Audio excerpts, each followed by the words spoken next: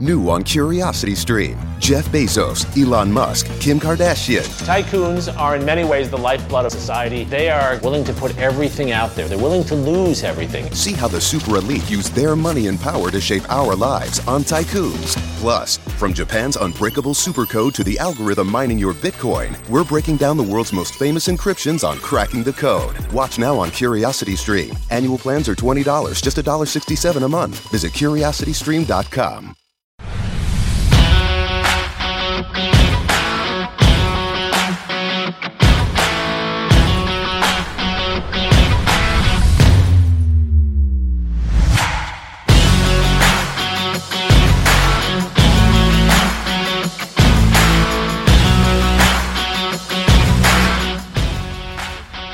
PK, are you all dressed up?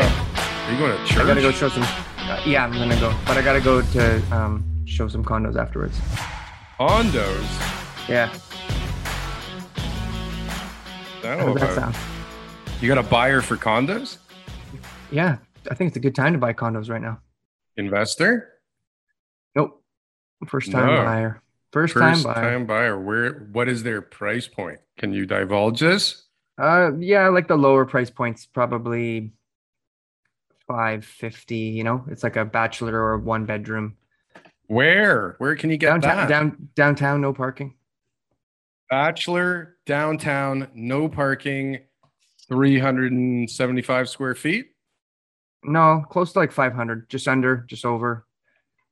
Wow, and that's raring and ready to go. That's something that's built already. Yeah, of course. Yeah. So that's good. Is there lots of choices out there? You got lots of shows? Like last weekend, I picked like the best of the best, and now I'm doing it again this weekend. We're in freeholds. You go out and you look at one house at a time. It's like, all right, there's a house. Drop your whole life. We need to go look at it, you know, because there's nothing. Condos, it's like, oh, you know what? Sunday at 2, whatever ones we can get to see at that time, we'll go, right? In a certain pocket or like wherever, as long as it's downtown? We're eliminating pockets right now.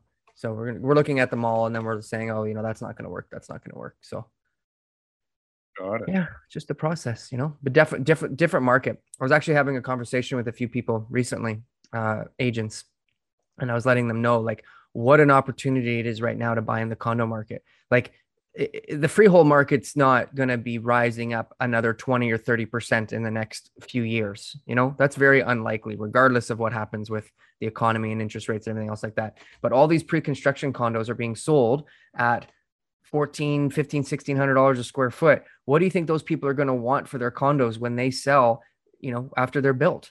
They're going to want those prices at least. And right now you're buying at $1,000 bucks a square foot downtown on average. So it's like you're going to have a 30 or 40% appreciation over the next 3, 4, 5 years, like almost guaranteed.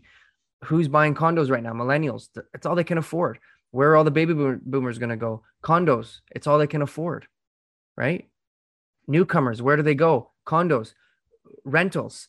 Investors, what are they buying? Condos as rentals. Condos, sure. Right? Has to be condos. If you're looking at like, I want to build wealth as fast as possible, and I want to be able to get, you know, a head start, don't buy the townhouse that you can barely afford, and you got to get the ugly one that's on the main street, that's, you know, wherever, just because, you know, you're at the low end of this is for people at the very bottom of the freehold markets, like the very, very bottom where they're just on the fence of getting it or not. Don't buy the worst one just because in the end, no one's going to want to buy that from you in 3 to 5 years, and your appreciation will be a lot less. Instead, go and buy the best condo you can in the best building and the best location, stick it out for a while. And then chances are you'll be able to rent out that condo, suck out your equity, refinance, put that down on the house of your dreams when your income grows and all that kind of stuff. And now you'll have 2 properties and you'll be a lot richer for it. I read many books back in my day that said to buy the ugliest house on the best street. Okay. Well, that's almost the opposite of what you're saying right now. Well, I'm not don't saying buy that like worst low point. Don't get in there. I'm saying don't buy. What are you talking about? Are you talking about like better on a percentage basis, like on a return basis? Yes. If you're trying, right? Okay. So rather than chase an amount of money, which you may get more of buying a smaller house, you're saying to buy a condo that will get you a better return over the next few years. There's lots of people who that'll be a better option for them is to buy a condo, and they'll have more equity in 5 years than they would if they bought a freehold, for sure. We have Daniel Foch ready to come into the conversation, TK. This is going to be a really fun day. I'm excited. Me too. I'm going to be surrounded by wonderful realtors. And we have Daryl. Maybe, yeah. And all you guys get is me. What kind of deal what is a that? Deal. What a deal.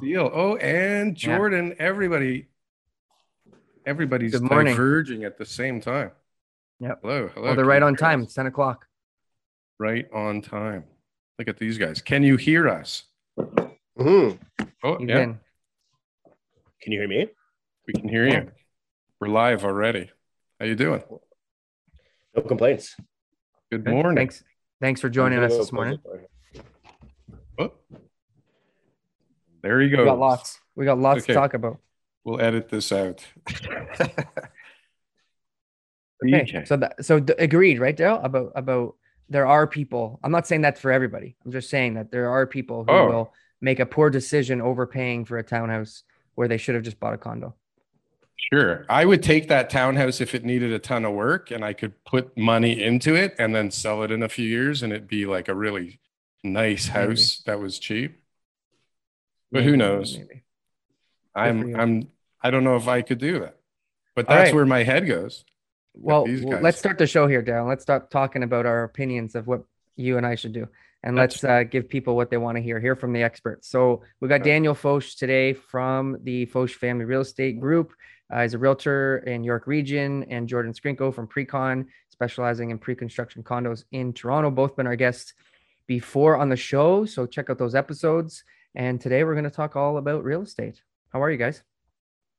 Good. I think you called me an expert. I would call Jordan certainly an expert. I don't know if I figured that one out yet, but yeah. Well, you're experts in your fields. His mic looks way more like he's an expert than you at the moment. That is a very expert microphone. Yeah, that is a very expert microphone. But he needs 100%. Them for those expert YouTube videos. Have you seen the top 10 worst condos in Toronto recently? No, I haven't seen that one yet, actually. That was great. Is ICE number one? You're still on mute, Jordan. Oh, we can't hear you, bro. You just lost your expert status there. Oh, downgraded instantly. That's not nice. Oh, yeah. Sorry. The 10 worst condos wasn't me. Wasn't you? No, that was Tom's story, I think. Oh, it was Tom's story. Yeah. Sorry. So you got the wrong guy. Should I call Tom? The wrong guy. Get him on the show. Listen, let's pick this up next weekend. Can I, how do you end this call with him? Do I press here? Yeah. So what are you guys seeing out there? What's going on? Yeah. Is real estate still a thing? Are people still interested in real estate or what? Yeah. It's doing well. I think a little bit of tightening in New York region. I feel like every once in a while you kind of see these like little mini cycles where there's a bit of buyer exhaustion, and then I think it just runs again once people adapt to the fact that, like you need a big lump of buyers to capitulate en masse, and then when they do, they all just get back into the market and it seems to like run again. So I think it just seems like that's how we're going. It's like this little step up slowly, right? Yeah. York region's hot. Yeah, pre-construction's hot as well. So, I mean, standing inventory at pre-construction projects is moving right now, moving very quickly. And new launches are doing really well as well. There was like a moment where I felt like I was inundated with new launches all over the place, and then it just stopped. Like nothing. Like I must have got, 20 new launches in the last month, and then it died. What happened? I think a lot of people trying to, we delayed a lot of launches, obviously, last year. A lot of builders just held off, played the wait and see game. We saw less new units come to market. And then this year, a couple of developers take their chance. They launch, they do well. Other developers are watching, obviously. And they go, now's our chance. And obviously people want to launch before year end, right? Nobody wants to launch in December when people have their mind on the holidays rather than on worksheets. So, you got to try to get it in before the end of the year, right? Well, and so maybe this is a good segue into the main topic that we all got together to discuss, and that's Evergrande in China. You guys reached out saying you wanted to kind of have a little discussion about that, which is great because I don't think there's enough people talking about that around here. I don't think anybody's really talking about what the effects are going to be on Toronto. I haven't found much of that or any of that at all. So I'd love to know from, I mean, I'm surrounded by 3 amazing realtors right now. I'm in like heaven right now. What do you guys think? I mean, this is a major story, this Evergrande. Yeah, I think they don't want it to be a major story because like in Canadian real estate, we're still sort of pretending as though like FDI doesn't drive the market. And Jordan might be able to elaborate on how much of an impact it has on the pre-con side. But like the only people that are really, in my opinion, overpaying in the market are FDI. And it makes sense, right? Foreign direct investment. It makes sense because they're not familiar with the local micro, so that, you know, they don't have the context of what an extra 2 to 5 to 10% might be on price.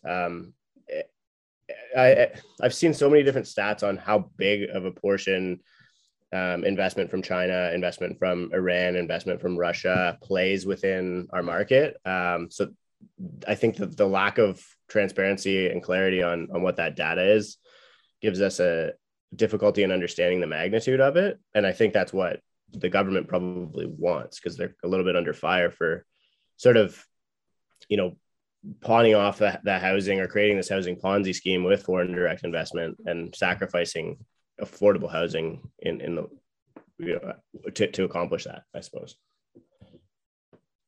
Yeah, I think we can all retire rich. The lack of clarity on the data is huge to me. We really don't know. Like on the pre-construction side, I can tell you that a lot of the developers I speak to, and obviously our website ranks very, very well in Google, so we get a fair amount of foreign buyer inquiries. But in terms of our buyer pool, like 98% of our business is domestic. And when you talk to developers, like I was just talking to one the other day about an 800 unit project, and of the 800 units, maybe 4 or 5 are true foreign purchasers. The question is then how much of the capital is flowing from places like China and just being invested through someone who has a PR, because it's very hard to track something like that, obviously, right? That's how a lot of capital gets out of China, is boots on the ground. So it's very difficult to like, recently foreign wealth is a whole other story than foreign buyers. And obviously like with the zero COVID policy, like nobody in, nobody out, the question becomes like, when borders open up a little bit more, it gets a little bit easier to invest, you know, in Canada, Australia, wherever else, you know, wealthy Chinese people invest. Are we going to see an uptick in that capital flow? I would imagine so. But I'm not really a big macro guy. Like as far as Evergrande, like they've missed what, three bond payments now? No, they just made their bond payment like yesterday, I think it is. Okay. Yeah. One of them. The one that was in default, they just made. Here, I'm going to put it up on the screen here. Yeah. So but I think what's going on here though is like, first of all, let's back up a little bit, because what it's being compared to, this whole situation, is like Lehman Brothers. Okay. Right. So tell me, guys, where were you guys? What were you doing? How old were you in 2007, 8, 9, when all hell was breaking loose because of this Lehman Brothers thing? I was tail end of high school. Yeah, me too. So that was my beginning of the real estate career. So I was like, you know, doing a few deals a year, and I was super happy about it. So I wasn't as exposed to, you know, as much of it. But let's hear your story. Let me tell you though, because I guarantee you, we all have a very different perspective on what's going on right now and its potential impact. Because I held 2 really expensive properties that I had redeveloped at Leslie and Lawrence. Okay. Like big, went way in over my head. I barely had any capital in the deals, and the market went upside down. Right. But I was like, this thing's going to go on forever, and this is amazing, and I can get all this funding and like go. And you know who's going to have money to buy these when the market goes to shit? The rich people. They have money all the time. They're going to have more money. They're going to buy this. And it went the exact opposite way. The rich people stopped buying right away because they're smarter than everybody else. And they just sat there and waited to pick my bones when there was nothing left, no meat left on the bone. There was like negative meat. So for me, going into this thing that they compare to Lehman, I get a little nervous. Right. So it's so easy to draw a comparison to Lehman Brothers because the capital amount on the first 3 bond payments that were missed is exactly 600 million, right? US dollars. So it's like the magnitude is identical, but it's completely ignoring that just in the last 2 years, the monetary economy has almost doubled in size, right? Like the amount of capital that's circulating is almost doubled in size. So you could basically like hypothetically just slash the actual magnitude of that in half. But that's ignoring how much the economy has grown since 2008 period, right? Then you're also saying, okay, Lehman Brothers happened in the US and it happened in a very capitalistic banking system, right? Whereas China is, you know, with the central economic zones or whatever they're called, you know, they have created a system that's almost more like Canada's banking system, a little bit more oligopolistic, a few market leaders, very domestically strong. And so I can't see it having a systemic ripple effect like Lehman Brothers. So I think only the dollar amount really is comparable to Lehman Brothers and the global significance of it. And again, like there's not 2,000 institutions lending out money in China on ninja loans. Like, don't get me wrong, their real estate market is insanely frothy. But I think that there's this other phenomenon that you see, and this is what Canada sees a lot of, where a lot of people in China who have made it, because their system is basically, if you examine Marxism at its core, Marx basically said that a good, strong communist system would be built on the back of a strong capitalistic system. And so that's sort of what, you know, some people are implying the idea here of these central economic zones. I think it's 7 or 8 cities in China where they basically said these cities are now capitalist, and they did a damn good job at it. Like these cities just exploded in size. And you look at like Beijing, like, or Shenzhen, like the 70s to today, and it's like nuts. Like nobody has ever done this at this scale. And they're building like towers that would take 6-7 years to get from entitlement to completion. And in Canada, they're doing it in like 2-3 months. Like they just have blown everybody out of the water and how quickly they can produce. So it's like they can produce faster than people can fill the units. Right. Yeah. And so I think that, again, like you're experiencing this unprecedented growth. It's going to correct at some point. I don't know, like, and nobody really knows, because nobody knows whether or not they're like, we didn't even know at the beginning of this, I'm thinking even like pre-COVID, you know, they're getting caught like falsifying GDP numbers and stuff like that. So it's like, you know, everybody's like, oh, you know, it's they're counterfeiting everything in China, you know, fake Nikes, whatever. It's like they're even doing it with their GDP numbers. So it's tough to really understand, right? Over here, I think it's you have to wonder whether it's going to either cause a change in the way that Chinese individuals think about real estate globally, period, or it's going to cause. So that's like probably the bear case, and then. Or it could cause a flight to quality into Canadian real estate, which we've seen, right? We saw that when the Hong Kong stuff started. We've seen it for the past, and that's sort of how I started this rambling, was that you're starting to see wealthy Chinese individuals who are afraid that the state might say, "Oh, this business is nice. We like this. Can we have that?" And so they're starting to move money into Canada, and they're moving into Canadian real estate. And our land registry system is different than theirs. It's one of the strongest ones in the world, and they like that. And so I think it's just as likely that a Lehman Brothers style collapse happens, that it could create one of the biggest bull runs we've seen into the Commonwealth real estate, right? And I actually would say that I would weigh the odds to be almost identical.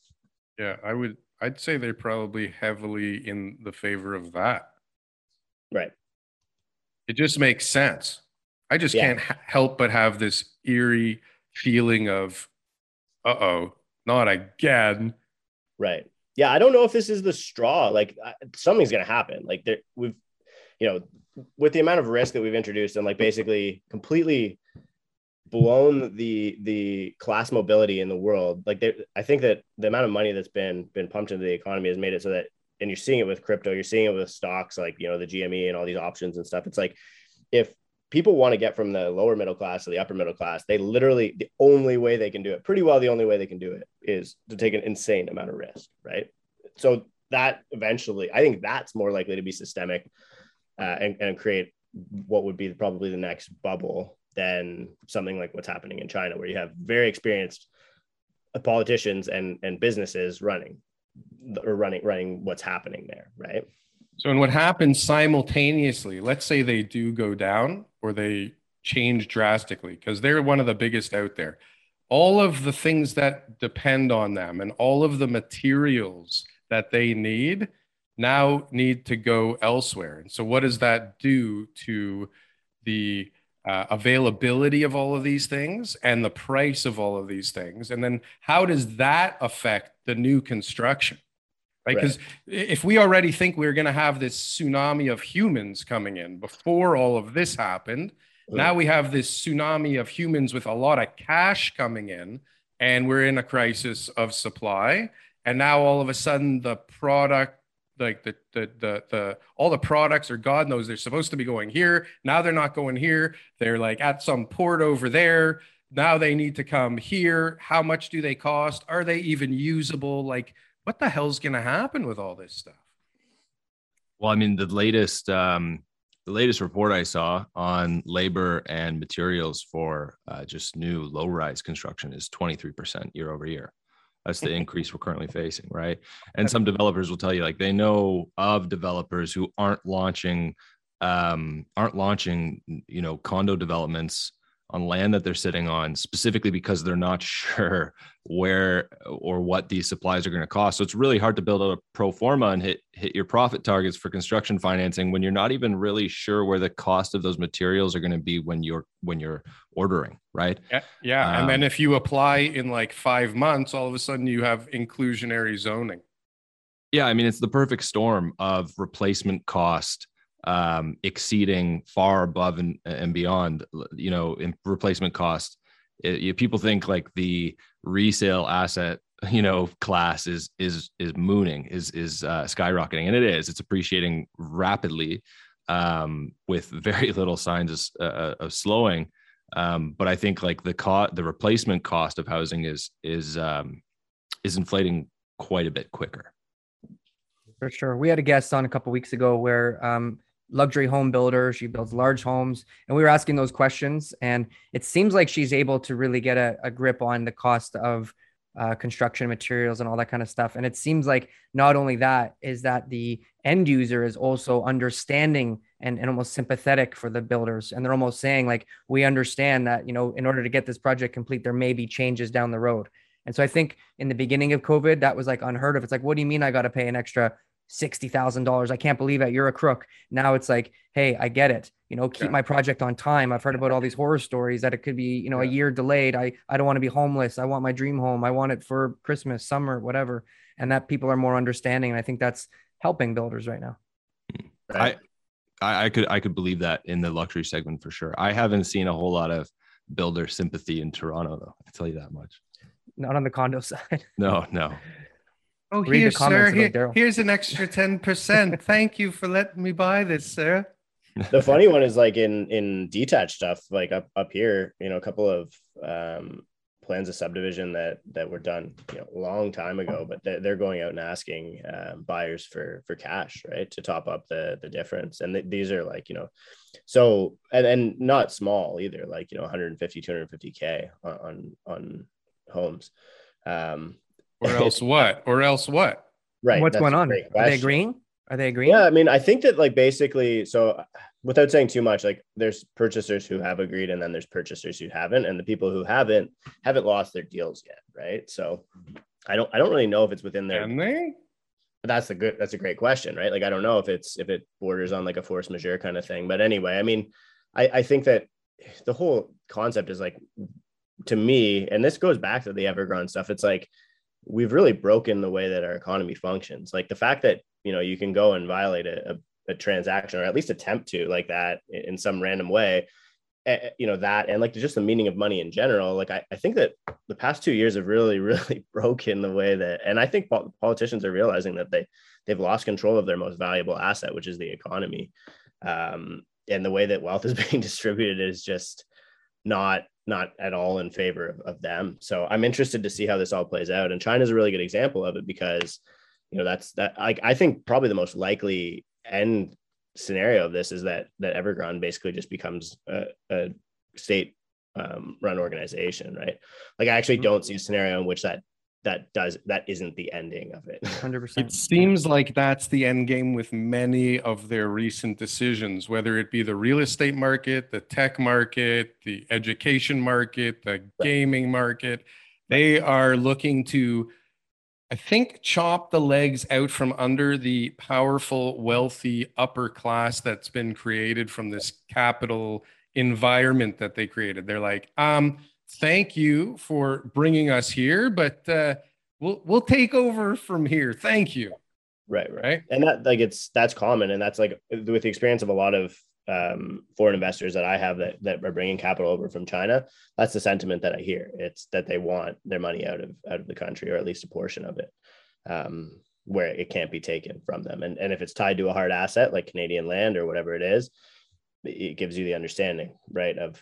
And I think that's when people are like, oh, you know, they're buying at 2 caps or negative cap rates or whatever. It's like, well, that's their ulterior motive. In some cases, I would say, yeah, we are seeing money laundering, and it's pretty rampant in Canada. But I don't think that that's the primary objective of a lot of people. Like, and it's the same with Iranian investors, right? A lot of them just want their money on Canadian soil and in Canadian soil. I think fear is such a huge motivator, right? Like, just hearing about all this stuff. I mean, we're doing a podcast on it. People taking their money out, just afraid that their investments are going to be taken from the government. That takes a lot of money out of China, especially Hong Kong, right? With how everything was working. Lehman Brothers, everyone was afraid because of, you know, they're hearing this global financial crisis. It's like, now's not the time to buy.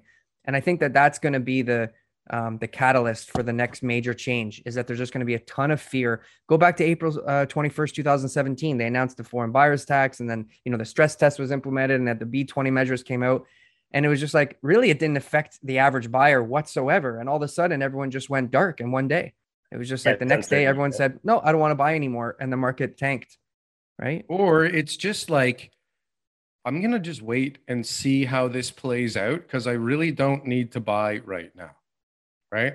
So if I'm wrong, fuck. And if I'm right, that was a close one, right? Because it could go bananas. Listen, if a $300 billion company does all of a sudden, I mean, I guess if it goes government, I don't know what the hell the effect of that is. That's got to have some kind of crazy ramification, I would imagine. Well, that's where the flight to quality scenario plays out from my perspective. It's like, okay, like, you know, and it was the same with like when Jack Ma like went missing, right? It's like they get away with a lot of shit over there, right? Like, and that's, I mean, this is probably our new global, you know, like superpower. So maybe we should like start paying attention to this all over the world, right? For better or worse. I'm like trying not to get whacked right now by like walking myself back, but I think that when it's bigger and bigger magnitude, like if it's Alibaba and then it's Evergrande, like if these things start getting, then I think that you're going to see more and more people who are like had ambitions to start an Evergrande or start an Alibaba, where they're like, shit, maybe I gotta get out of here in America. Yeah. And like, so yeah. Where can I go? And their investors too will be more hesitant. Right? Exactly. And so I don't want to fund you to find out. Right. Yeah. And that's what happens is all of a sudden the buzzword is contagion. Okay. Yeah. So all of a sudden everybody's going, hey, what's going on over there? Could it be? Hey, last time, not so good. Maybe we shouldn't launch right now. Maybe we should launch right now. Maybe we should all launch right now. Or like, who knows what what it's going to be, but people are It isn't just the 4 of us guys talking about this, right? There's some guys with some monstrous amounts of money to park or to get out of being parked, like right now because of this thing. And there's probably some guys that are fucking worried that there is going to be contagion, that people are going to start wondering like, what the hell's going on here? What can the ramifications here be from this? So it's $300 billion. Yeah, so if you're imagining like that the American empire still maybe has control over the world, which I don't really know, and I'm not super well versed in the geopolitical, but I think that it serves them to watch this collapse, right? Like I think that if shit gets ugly, and if all of the like the wealthy individuals maybe have a distrust for the CCP or whatever, and start moving capital out of China, and you do see this massive fear-based thing. I mean, one, they can blame the next global financial collapse on China, which I think everybody's really been wanting to do, or at least like there's some element of that there. And then two would be that capital starts flowing out and going to other places, right? And then three would be that they're on the ground and you can kick them while they're down or whatever, right? So I don't know if there's like outside of China, I don't think there's a huge incentive to stop things from happening, because like supply chain, like everything, reliance on Chinese goods, like these things are already completely butchered as a result of COVID anyway. I think Christmas is probably going to show us that. Yeah. Right. Yeah. So this might just be like the last thing to get them where maybe the world wants them to be. I don't know. I mean, I haven't thought about that element enough. I just really think about like what happens to the money that comes out of there, right? Because we know it goes through Hong Kong. We know the most likely place for it to land is within the Commonwealth. Yeah. So I was thinking this morning, like, is this just an event that has to happen in a maturing real estate market? Like, has Toronto had our Evergrande moment in the past, or do we have it coming? Because I mean, this thing is rocking and socking too. I mean, you could definitely, I don't know if we have as many vacant units, and we're definitely not pumping shit out at the rate that they are. But I mean, the demand is certainly here. We're definitely in crisis. There's no one disputing that. Like, I think so. I think that there are you can't ignore the cyclicality of supply and demand and property, right? But I still think Toronto is very early. Like by, and Jordan, you posted this with the UBS bubble index, right? Like it's like by all the metrics that they actually use to evaluate what a bubble is, we're fine. We're not even close to your Hong Kong, London, et cetera. I just don't think that UBS, and this is like something I was joking about on Twitter. Like, I actually think that European people don't understand that Toronto can be a world-class city. Vancouver can be a world-class city to the caliber of London and Hong Kong, because they don't fly there because they have no reason to. Right.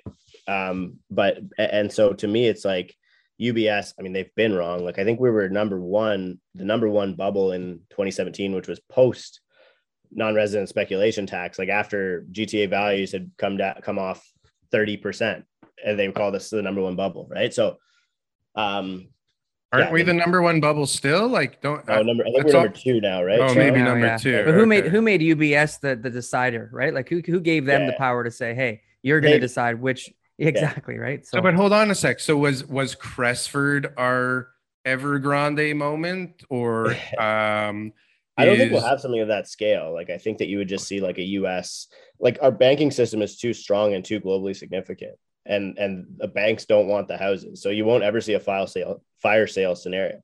We can't foreclose, right? Or we don't, right? So you see power of sales. It would take literally, like, it would be like the 90s. It would take 2 to 5 years for us to go from peak to trough. And there's enough time for people to trade in and out of that. Like, if you're not an idiot, you're probably okay. Right. On an individualized basis. That's an interesting point. So what happens next? So as this is happening, we're also seeing a very big change in how currency and the financial markets work with cryptocurrencies, right?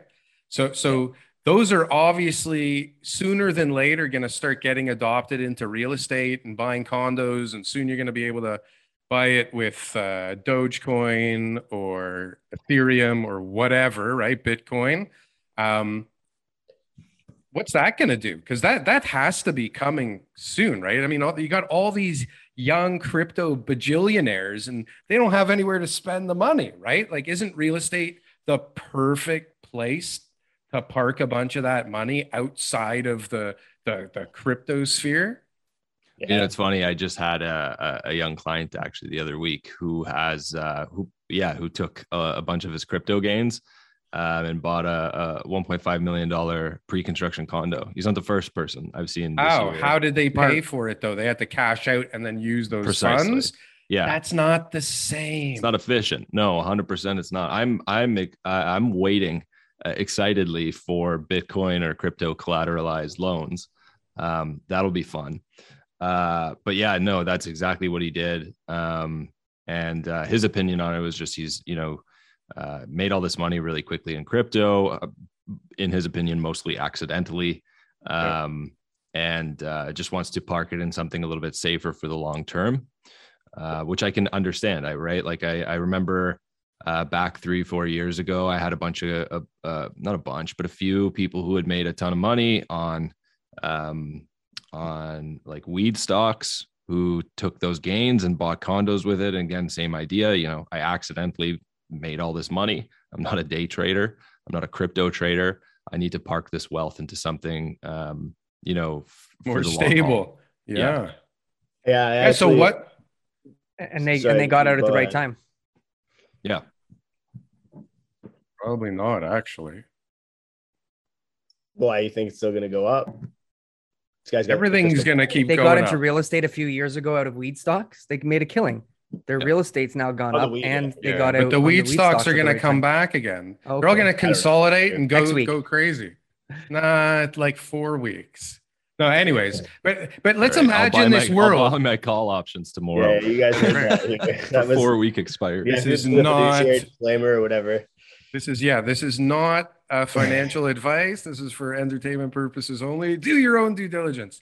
No, but seriously, like imagine a world where, okay, the floodgates are open. We're trying to get 400,000 plus real people coming in now, not just paper being shuffled from one ledger to the other, like actual human beings. For them to hit their target this year, actual human beings are going to have to come in. So now we have human beings racing to come in, all kinds of money racing to come in, the digitalization of payments for this stuff, which will now make it a much more liquid market and tradable, right? Like people will start buying like some guy who bought Shiba Inu 3 weeks ago will buy 6 condos with it now, right? Because he just made $1 billion because he was stupid and put $1,000 in 4 weeks ago. I'm not even kidding. So this is the environment we're actually moving towards. Is there anything price deflationary about this?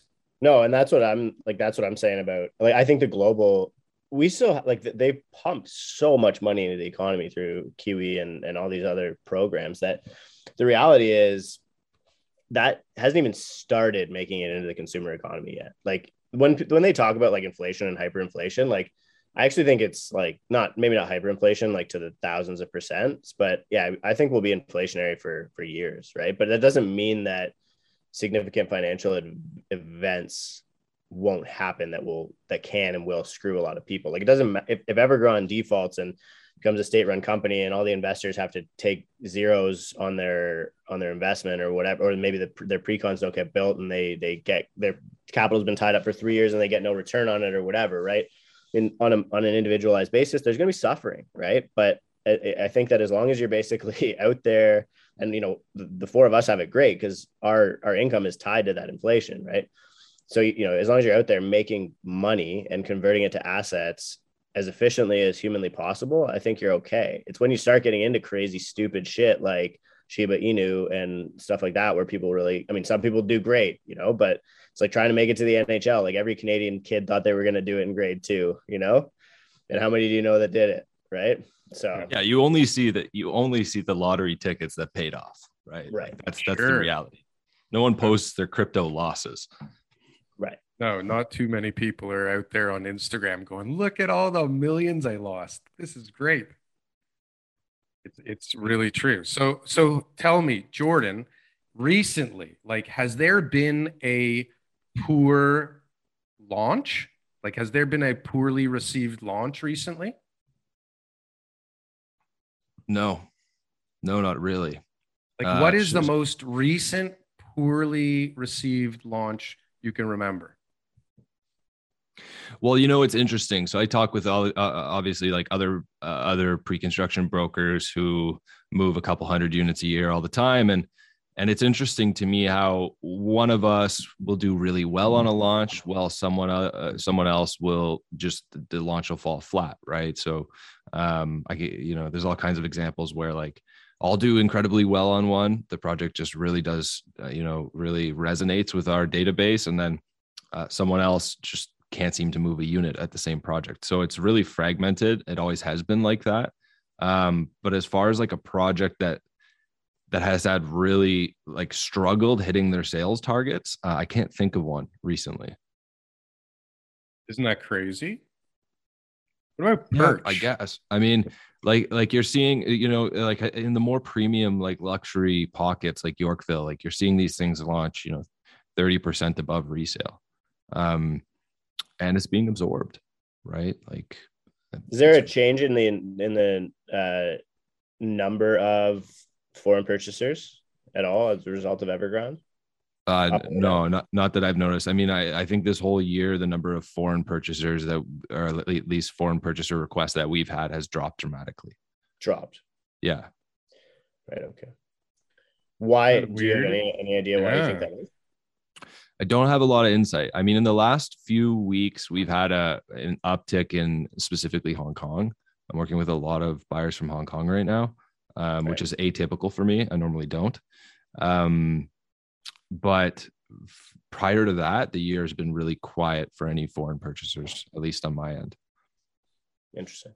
Well, I wonder if that's like, so what I've noticed is in the industry, you guys, the platinum agents, have really become the brands, right? Like you're basically your own little shops, right? Who are selling other products. So it may be as a result of like, this is just your clientele isn't into the same thing that somebody else's client base is into. No, like 100%. I imagine like we're not the biggest movers of foreign capital by any means. Like there are brokers in the there are brokers in the city who specialize a lot more than me in foreign purchases. Yeah, but that would be an interesting thing to find out, because I mean, there's gotta be. I mean, who are they buying from? Everybody says, other than Brad Lamb, everybody says it's like 95% is local. Brad Lamb says it's all foreign investment, but everybody else says it's all local. So like, who's everybody else though? Like the people selling the units, or like the media and like government reporting? No, agents? I mean like the developers that I know. Right. Jordan is saying like 98%. I think he said 95 to 98%. He just said it of his. I mean, I know quite a few developers also, and they all, for the most part, I mean, there's certain developers that are definitely targeting the foreign investor, like of my four current Hong Kong clients, 3 of the 4, one of the 2 of them has Canadian PR, so they're not foreign buyers, right? Technically, they're not recorded as a foreign buyer. They live in Hong Kong, right? Their money's made in Hong Kong, but one of them has PR, so they're not recorded as a foreign buyer, right? And so it's, you could say it's foreign capital, but not a technically, legal description, not a foreign buyer. Right. And I think that's the majority of like, I think if you were to say, okay, well, maybe true foreign buyers paying the 15% tax is maybe 5% of pre-construction purchases, but how much is recently foreign capital? It might be 20-30%. Right. Mm-hmm. And then I guess another question would be like, how many of the LPs, like when it comes to financing these builds, how much of that is foreign capital? Because I would imagine that's a bigger percentage. Right. Yeah. I mean, that's where you're going to see the FDI, because private equity isn't taxed the same as an acquisition. Right. And I would agree with you, Jordan. Like we see it the same way. And I even saw a deal this year that was delayed. Basically, the people increased their purchase price because they were waiting for their PR. And it would have saved them 15%, right? Yeah. So and it was kind of dumb to begin with, because they shouldn't have purchased prior to having it, but I guess they expected it to be done or whatever. I don't know. But so I think that you do see a lot of foreign direct investment happening through PR since non-resident speculation tax happened, right? And I think everybody knew that was going to happen. Like that was the easiest, most likely circumvention of the non-resident speculation tax. I think, and so I guess the bigger question becomes, and this is like something I've actually just heard sort of like boots on the ground from trades, where they're like, when we're doing PDIs, every name on the, when they're going through the whole list of purchasers is, a non-Caucasian name. And so they're like, we would make the assumption from there that, you know, greater than 50% of, or greater, you know, is maybe not foreign direct investment, but in some way capital that's related with non-Canadian economic activity, right? And so that's sort of that's the big question from my perspective is. And I think it's misleading, right? I think that's misleading is when we see ethnic agents who are doing pre-construction or even resale or whatever it is, and all their clients are all from their community. And it's just like, oh, where are all these people? I mean, there's just a lot of people in Canada who are born in other countries, who 100%. Are permanent residents or citizens that buy real estate.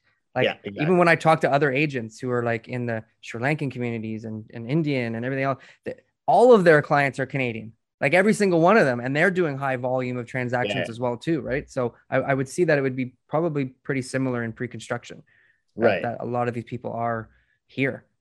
Yeah, it's almost like they're using, like, you know, and some of the people that I hear making these like just wildcard estimates are like people who are using like the dirty South American version of like foreign investor, you know, like where it's not like actually the tax law defined version of what foreign investment is, right? Yeah, like they're basically calling people foreigners, which is not. And who gives a fuck anybody? Anyways, like, do any of us care? No, the units have to get built.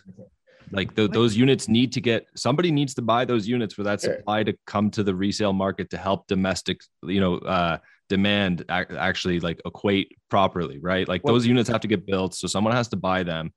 As far as I'm concerned, like whether it's recently foreign capital or totally domestic demand, either way, like it's a good thing. Like the more, more units developers can sell, the more we can deliver, and the quicker we can fix the supply issue in Toronto, right? And that's our segue to our next topic of the vacancy tax, because what a good motivator, whether it works or not, what a good motivator for whoever's buying these units to say, you can't just buy them and keep them vacant. You got to rent them out because we need supply, right? So, yeah. So before we jump on that, I just want like the last piece there is one thing people don't realize when they're complaining about people buying at negative cap rates or whatever. If somebody's losing money, they're so like it's socialism. They're literally economically, they're socializing the cost of affordable housing, right? So they're doing the market a favor. They're not like, yeah, sure, that causes an inflation of price. But if they're renting something out and their carrying cost is $2,500 a month and they're renting it out for $2,000 a month, they're absorbing the cost of providing housing that's more affordable than ownership would have been for that end user. So all pre-construction condo investors are socialists? No, but they're socialized. No, just the ones that are underwater at the moment. Just most of them. Well, you're basically just pawning off the cost of the government's inability to properly develop affordable housing. You're pawning that off on the economy, and it's been working for years. Well, but you've got the government. We need those people. But you've got the government behind your sales, blowing a ton of cash into appreciating that asset that you may have lost on month to month. But like when you sell it, it went up $8 trillion, right? We need those retail investors just as much as we need the capitalistic ones. For sure. Right. We need them both equally. Otherwise, the market's just full of people trying to make money and people get pushed out. And right now, so what's happening in New Brunswick is all these guys who have now bought these properties in New Brunswick who thought, oh, I'm going to go there. Rents have doubled. Prices are up a little bit, but I'm going to do so well. They're getting vacant. I have a bunch of investors that I talk. They're all getting vacancies within 3 months. They're having a hard time managing, hard time finding repairs. They're having people steal things. They're having so much stuff because the people who are paying these rents are not happy. They're like, screw you, Mr. Ontario investor who's living somewhere else. My rent used to be $600 and now it's 12, right? And I'm just going to stay here for a bit. All of a sudden they get to feel what it's like to be the foreign investor, right? I'm going to not pay for a few months, take off, let you do your thing because you're not going to chase me. I had a lender who told me the only place that he would not do any of his deals was New Brunswick because of the type of legal system they have for small claims court and all that stuff. It's basically like, you know, impossible to chase people in New Brunswick compared to other provinces. So he's lending money and he's like, the only province I don't do it is New Brunswick because he tried to chase people for money there before and it was very tough. So this is what people are dealing with and people don't want to pay more rent. Tax too on the way in, right? Say that again. The double tax, is it double land transfer or some sort of holding tax? No, land transfer tax is low there. It's very low. It's reasonable. I know Nova Scotia is proposing some sort of, outside province tax, but so I think the concept of like socializing that cost segues nice to the vacancy tax, because I think that from my perspective, the landlord and tenant board is another vehicle in which they actually socialize the cost of affordable housing and such that they make it very difficult to evict a tenant, and that allows the tenant to perhaps live for free for 6 to 12 months. And again, talking about small claims court system, what you're going to go shake a tenant down for 10, 20 grand, and it's going to cost you 10 to 20 grand to do that and garnish their wages. Like, you really just have to be a spiteful individual to want to do that. So for me, it's like the fact that we even have to do a vacancy tax is interesting, because they're basically just breaking the system more because it's already broken, right? And now we're starting to assault the rights of owners because they can't fix the system that was designed to protect. But are we really going to be assaulting anybody? Like, is there going to be a major impact? I don't actually feel that way, but that's the concept here, right? The concept behind it. Yeah. I think they don't want to collect any revenue. They just want to be able to say, hey, don't leave your units vacant, put them into the inventory, either sell it or not. But here's a whole bunch of exemptions, which will allow you to keep it vacant, which most people that I know with a vacant house fall under one of those exemptions. It's amazing too. I know people who just buy houses and leave them empty for no reason. I mean, that's not my clientele. You have to state that it's empty. So, I mean, seems to me right at the beginning of this, there is a potential issue. Right. No, the honor system is very reliable. It's worked so well for Airbnbs. It's so, like, to me, this is, and the timing was impeccable, right? Like, it's right before inclusionary zoning comes out. Like, these are the people they wanted to look like they championed some sort of affordable housing thing, and it's the low hanging fruit. It's like, what can we do? What bill can we pass that actually accomplishes absolutely nothing, that looks like we tried to do something? And that's what we keep saying. Is it's like, it's to just make an enemy. It's like a smokescreen. It's like, right? Sure. It's like, hey, look, those goddamn foreigners fucking up the whole market. Now our kids can't fucking buy a house. We're gonna have to go into our savings and buy them a fucking house like everybody else down the street, or our kids won't have what everybody else has because of the damn foreigners. Right. Yeah. But that's also like, look, the few people who maybe do buy a condo and leave it vacant on purpose, like, they're absorbing 4% a year anyways, right? So by not renting it, like, the average yield on a condo is like 3.54% purchase price annually. So you're taxing yourself. In fact, by leaving it vacant, you're taxing yourself 4% a year. Is assuming the honor system works and people state the unit's vacant, is 1% going to change that individual's mind who's already absorbing a 4% loss per annum? They're targeting the irrational consumers. It's like, let's take the people who don't give a shit about the economics of a deal and figure out a way to make the economics worse. Yeah, let's just steal a little more from those guys. It'll be easy. Right. Yeah. Right, because who's gonna? Yeah, that's just free money. Right. Yeah. So far, it hasn't worked. There's no evidence in any Vancouver, UK, France, Melbourne. I think free Ottawa's got one coming up. Ottawa's got one starting next year. Nobody's ever been able to say, like, vacancy taxes created more supply in our cities or provinces or countries. It's never worked once. All they've done is actually increase the tax. So they'll introduce it at X rate, and after a year it doesn't work. So they like double, triple, 5X the rate. And that just shows that it wasn't working at the lower rate. So they try to make more incentive and it still doesn't work. So we're just heading down that road. It's the same thing as like DCs to me, right? Like, they increase DCs and they're like, oh, all this money is going to go to creating affordable housing. And then a couple of years later, they're like, oh yeah, inclusionary zoning. Now this is going to go towards creating affordable housing. It's like, but what about the other shit? Like, what about all that money that you guys? All that money. Yeah. Like, where'd that all go? I want to see the spreadsheet. It went to write this. It went to Greenwind. It went to Greenwind to build the administrative costs to be able to, put it all together. Yeah, I mean, it's just like, we're in this vicious cycle of people that, politicians, like, and it's the same thing with the Airbnbs, right? It's like, okay, registry has to be a primary residence, all of this stuff. First of all, who's policing it? Like, journalists are doing a better job policing this shit than the government, right? By checking a registry and then checking to see if stuff on Airbnb is in the same location, right? Because like there's like and then they're like, oh yeah, a bunch of if you look at the Airbnb listings, they're all declining. Well, there was a global pandemic between then and now, right? So maybe that had something to do with the fact that Airbnbs were exiting the market and going to the long-term rental stock. So like, I to me, it's virtue signaling on the government's part to keep some people happy, to say, hey, we tried our best to get some more housing stock here. It didn't work. Let's keep blaming it on somebody else, but we tried, right? So we assume that they all have a reason for their decisions, right?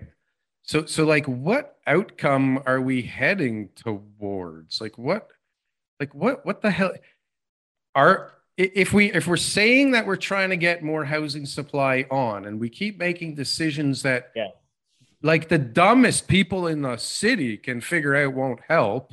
Like, what are the decisions being based on? They keep the housing market on a bull run and get yours while you can. Like, that's it. That's the same thing with development charges, where it's like, how many stupid things can we impose to give us another excuse to tax owners that doesn't really accomplish anything? But like, the development charges, they increased by 110%. What was that, 2016? They're like, oh, it's for affordable housing. We're going to use it all for affordable housing. Well, how much housing did they build as a result of that? Was it directly quantifiable? I'd love to see how much money they're collecting on Airbnb registrations now. I'd love to see how much money they collect on this new program. I'd love to see how much money is collected on the non-resident speculation tax. But you can't find any of that information because this shit's not working. They don't want. Where's all the Section 37 money for parks? Like, where is all this shit? Great question. Like, what? Like, and honestly, I'm going to read you an email I have, because I have a site in for application right now, and we're just waiting for a community meeting, right? And we're just waiting for the ward counselor to give us the date, right? Like, everybody's waiting on the ward counselor.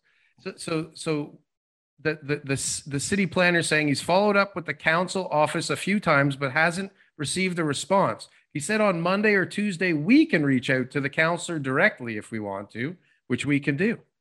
So this is 2 weeks just waiting to hear back for a date. I imagine they have email and like calendars, and it isn't too hard to set a date for this. Right. But like, these stupid little, like this, can you count it as a delay? For me, it's 2 weeks. You know how much 2 weeks cost me on this project? Like, honestly, well, that's it, man. They're just throwing shit on the wall to anything they can virtue signal to make it seem like they're trying to help housing affordability without doing the one thing. They're all trying to avoid the one thing that they know for a fact, or at least I would hope they would know, that making it easier to develop. That's the number one thing. You want to help housing affordability. That's the simplest path. We are one of the slowest countries to get zoning, get approvals, to get these things. And we charge the highest development charges, and now we're adding inclusionary zoning. So we just keep increasing the cost of doing business in Toronto. We're doing everything in our power to make it harder to bring new housing supply to market. And then we wonder why the housing's not affordable here. It's just fascinating to me. While somehow demonizing the people taking all the risks and trying to act. Listen, there's no doubt a developer is in it for the money, okay? Like, so fucking what? Let them make the money so that they can produce the supply. Get out of the way. No, people will, if you produce a piece of shit, people either won't buy it or they're going to let you know it's a piece of shit and it's going to become valueless. Like, people, I mean, it's like saying the politicians aren't in it for the money. Like, if they're not taking salaries, then maybe I'd believe it. Right? No. I don't understand the whole thing. It's not. We're not going for a 30-story tower in a place where you're allowed to build 6 stories. You know, it's like we're in the guidelines. And what you're describing actually is a really interesting dichotomy, because like, they've literally broken it to the point, like, people are like, oh, like missing middle, gentle density, blah, blah, blah, whatever. Like, the economics of building, I work with almost exclusively infill investors. The economics of building infill are absolutely garbage, because it's costing you the same amount to do, you got to do the same bullshit to zoning bylaw amendment, et cetera, et cetera, et cetera. And I say this all the time. It's like, secondary plans exist. Just let them be zoning. Like, it's not that, I mean, it obviously is that hard, but like, why is it that hard? Right? You're literally paying somebody $250,000 to write what the secondary plan states, and then spend 2 years convincing the municipality that the province was right in the context of your site. It's like, and then you leave it up for opinions and debates and interpretations. It's like, but let's look at there's a book. There's a book here. We've written a book. Here's the rules. Go. Here's the other side of the argument, right? And I'm not saying I agree with it. Look at what's happening in China. They allowed things to get processed quickly. They allowed things to just basically fly through under the radar, and then they're demolishing thousands of units because they built these communities, that don't have enough, people to live in them or in locations that weren't suitable. So the whole premise behind this type of process, Daryl, and you hate to hear this, but this is what it is to allow the right decisions to be made, because there are a ton of ugly buildings in Toronto and we have a lot of great projects, but there's every once in a while you drive by a building and you just go, man, how did they let that one get built? Right. And that's what they're trying to avoid. It to be built is the problem. But that's what they're trying to avoid. They're trying to make sure that the next decisions, and the problem is the timeline of, the planner's career and the counselor's time in power and everybody else's is just not long enough. It's almost like there should be some really fixed positions that we aren't going to have go away, because otherwise people say, you know what, in 7 years I'll be gone. I won't have to deal with this. Let's just get around this long enough, so then that way these guys don't make me look bad. Just get me to the point where I'm making $100,000 per appearance and out of this mess. Yeah. It's really interesting. The comment about ugly buildings. It's really interesting when you go through the lineage of proposals along a development site, a particularly like interesting location, like a premium location. It's funny because a lot of times you'll go through the proposals and you'll just see the degradation of quality each time they go back to the city, right? Because they're losing margin and they're being fought on density. And okay, so now we can't afford to do that type of facade. We got to simplify. And before you know it, it's just the same building that everyone else already built. Have you done like a video about that? That's such an interesting. I should. I have a bunch of those architectural plans saved. Yeah, it's good. I'll do it with you. We could use my property as the subject. I have all the documentation. Nice. It's insane because what we originally designed could and should be built within the parameters of all of their documentation. But somebody in the city says, hey, I think maybe this. And we did this over there. And they know you're not going to go to the OMB. Oh, fuck. If you're paying a lot of interest at the beginning, like you're paying more later if you just let it drag on 3 years. Well, that's the thing, man. I mean, it only makes sense to go to the OMB if you're in a large scale project, right? And even if they're wrong, it's like, what recourse do you have to tell them that they're wrong? You have to go to the OMB, and then the province will all probably rule with you, but then you spend another $250,000. And now your project's underwater, right? $250,000. You're spending $250,000 on consulting fees if you're lucky. Right. But then you have to add interest for how many more years? Costs. For sure. Okay. Like it's crazy. And some of these projects, I mean, mine's a tiny little project and I'm paying so much interest, it makes my ears bleed just thinking about it. So some of these projects are just shelling out ridiculous sums of money every month, waiting on an email from the counselor to set a meeting to get the process to the next point, where a bunch of ninnies have to give you their opinion. Right? Yeah. Oh, well, I don't know about that tree right there. That tree's, I think it should be a coniferous tree because cherry tree. I went to school one day and I saw a blue jay, and now I get 5 minutes in front of everybody on YouTube. I'm not even kidding. It's insane. Oh, yeah, for sure. It's insane.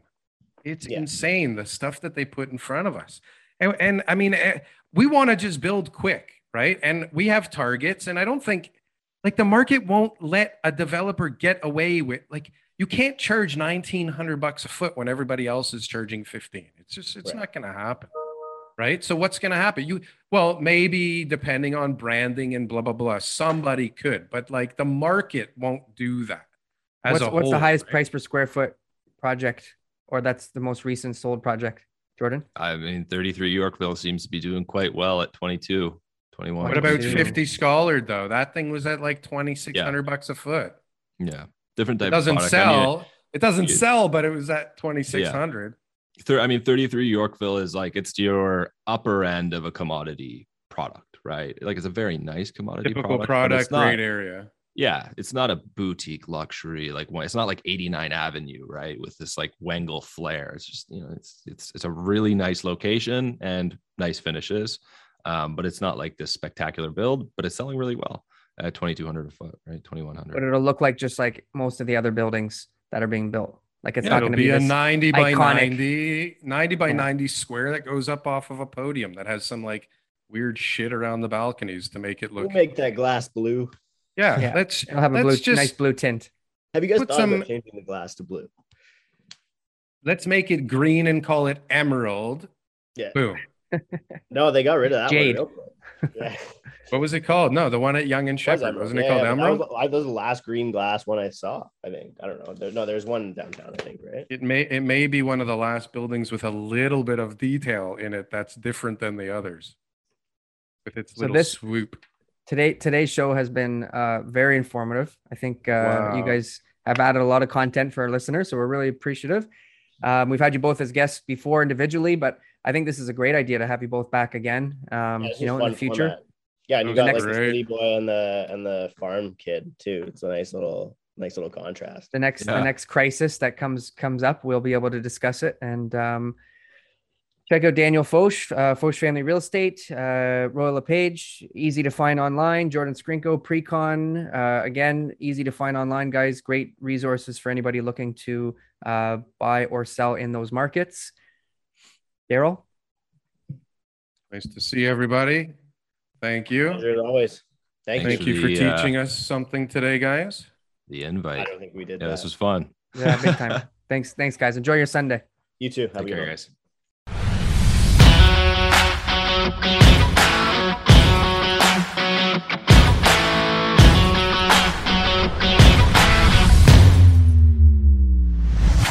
New on CuriosityStream. Grab your decoder ring. We're cracking the world's most famous encryptions. From the mom who took down the mob to the Zodiac killer. See how the pros hide their secrets in plain sight on Cracking the Code. Plus, it was impossible to recruit intelligence agents without recruiting war criminals. Meet the retirees of the Third Reich who gathered Cold War intelligence for the U.S. on Nazis and the CIA. Watch now on CuriosityStream. Annual plans are $20, just $1.67 a month. Visit CuriosityStream.com.